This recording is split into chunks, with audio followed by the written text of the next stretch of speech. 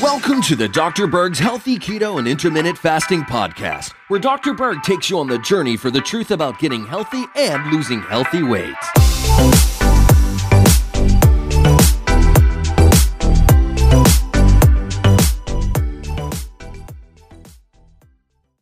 Now, a person with bad breath is usually the last person to know they have bad breath. How do we know that? Because they're usually talking very close to your face without too much awareness on their bad breath. I have some very interesting information that you probably haven't heard before that is very, very important, especially related to breath. You see, just like in my other videos, if you want to know the truth about health, just find out what everyone's recommending and do the opposite, or finding out what they're telling you not to do and do it. And this definitely applies to bad breath. So before I get into that point, I want to first talk about certain foods that can cause bad breath. So you have garlic, onions. Both of those foods are loaded with sulfur compounds. So eating anything with sulfur can definitely give you a certain odor. So if your spouse or partner eats anything with garlic or onions, unless you're eating things with garlic and onions, it's going to be pretty unpleasant. And then you have cheese. There's all sorts of stinky cheese. Limburger cheese, for example, or blue cheese, which has mold in it, will all contribute to some pretty nasty breath. But when you ask someone, like when I asked my father, why do you eat Limburger cheese? It smells so bad. Apparently, it doesn't taste bad. It just smells bad. So I first want to talk about some real simple things you can do to counter your bad breath if you've eaten foods with garlic, onion, cheese, etc. One thing that works really good to counter the bad breath is green tea. You can use it as a mouthwash. You can drink it. It seems to counter the sulfur compounds in certain foods. Now, the other thing that's really good, organic parsley and mint or peppermint. And then when you have garlic or onions, just take a little bit out of your refrigerator and chew on it. It completely neutralizes the bad taste and the smell that you would get from eating those foods. Now, another type of toothpaste that I like to recommend, especially if someone has bad breath, is toothpaste with clove. And there's all different combinations with clove, with cardamom. They're really, really good to even act as a natural antibiotic without killing the good bacteria. Now, this leads me right into a very important topic that so many people have no idea that's creating a big problem with their breath. And that is using toothpaste with fluoride and using a mouthwash with alcohol. You see, there's something that is either not understood, that's missing in the area of oral health, which is this. In your mouth, you have hundreds of different species of microbes growing, in your mouth. And as far as the quantity, we're talking about hundreds of billions of microbes. Now, we want them mostly friendly, but you have two different groups. You have the unfriendly ones and you have the friendly ones. So when you talk about fluoride in your toothpaste, right, that kills the germs that might cause plaque, that can then cause bad breath. Or when you're talking about mouthwash, that kills the germs that cause bad breath. What about the good germs that prevent bad breath? It's not that you just have these bad germs in your mouth that are causing bad breath, and then you can sterilize your mouth and everything's better. That's the same logic as taking an antibiotic, thinking that you're killing off the infection when you're in fact killing off all of the microbes that are supposed to protect you against infections. And this reasoning has led to antibiotic resistance, a massive amount of overgrowth of unfriendly bacteria and yeast, and an overgrowth of candida, oral thrush, or white tongue, where you have too much unfriendly yeast that is giving you some pretty bad breath.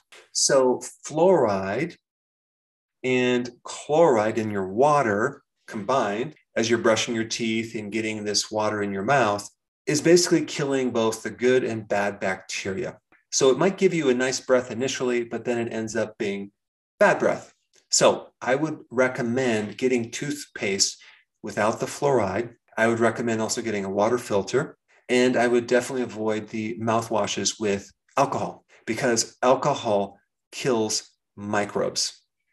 I mean, think about a sanitizer with rubbing alcohol. That's supposed to kill viruses and bacteria. what do you think it's doing to your friendly bacteria?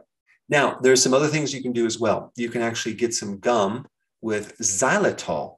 Xylitol is a sugar alcohol that is very selective in what it kills off. It won't kill off the good bacteria. It only apparently kills off certain bad bacteria that cause plaque. The bad bacteria that causes plaque apparently gives off a certain gas that is kind of stinky. So that would be one thing you can do. Another thing to do as a natural deodorizer is to consume things with chlorophyll. Now, what would that be? That would be all the green stuff in plants, as in vegetables, okay?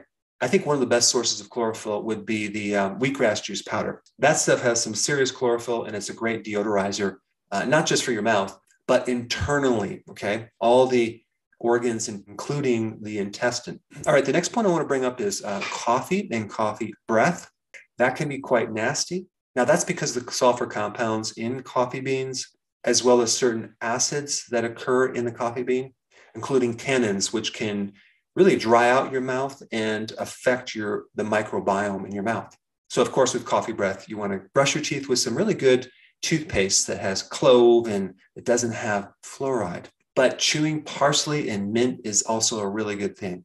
All right, I already mentioned a little bit about alcohol, but it's not just the alcohol in mouthwash, it's also the alcohol in alcohol beverages. So if you drink alcohol every so often, just make sure that you don't consume more than a 6-pack a night, and you want to take a natural probiotic.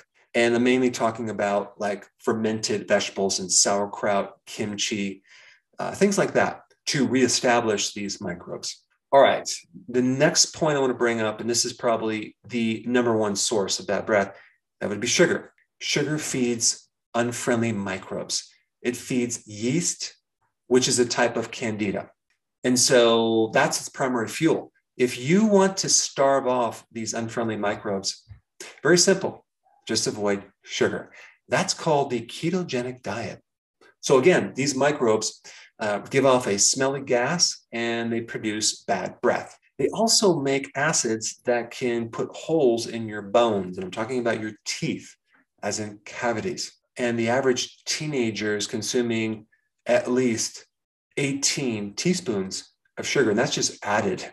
That's not part of the normal carbohydrates that they're consuming. So you can imagine how much bad bacteria that's being generated. Now, the next point I want to bring up is the fact that your mouth is part of an entire system called the digestive system.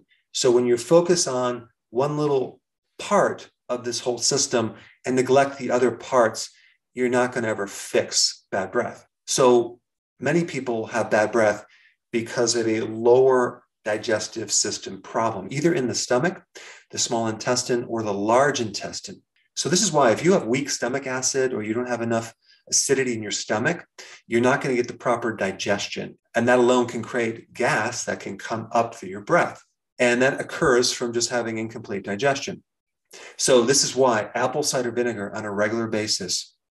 This is why taking betaine hydrochloride after a meal, which is a natural acidifier, is really good for bad breath.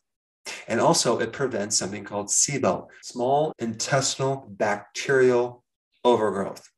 Normally, the bacteria should be in the large intestine, not so much in the small intestine. I mean, there's a little bit in there, but there shouldn't be a lot. When you get too much bacteria, and I'm even talking about the good bacteria, in the wrong place, you're going to have SIBO. And what happens is these microbes compete for your nutrients. And they also create a lot of gas, and they create a lot of bad breath and overgrowth of unfriendly microbes. And this can definitely create not just bloating, but it also can create some bad breath. Now, the thing you need to know about this is that if you consume probiotics and fiber, okay, and salads, and you feel worse, you have a lot of distension, that can mean that you have SIBO, in which case you should stop eating those things and go carnivore for a little while, because to kill these microbes, you have to not feed them anymore. And you'd want to take things like betaine hydrochloride, and you'd want to do fasting to allow the digestive system to reset. And you might want to take a natural antibiotic like oregano, for example. So the reason I want to bring this up is because the recommendation of taking probiotics and fiber might be conflicting if you have SIBO. So one of the key ways that you know is with bloating and distension if you have too much fiber or probiotics.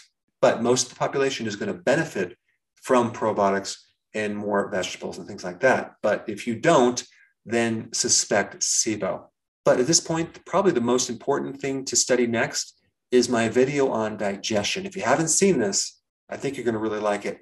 Check it out.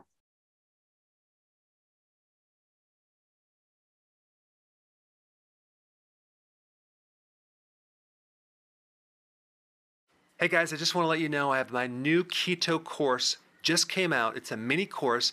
It covers all the basics and how to do it correctly. You can get through this in probably 20 minutes at the very most. So if you're interested, click the link below and get signed up now.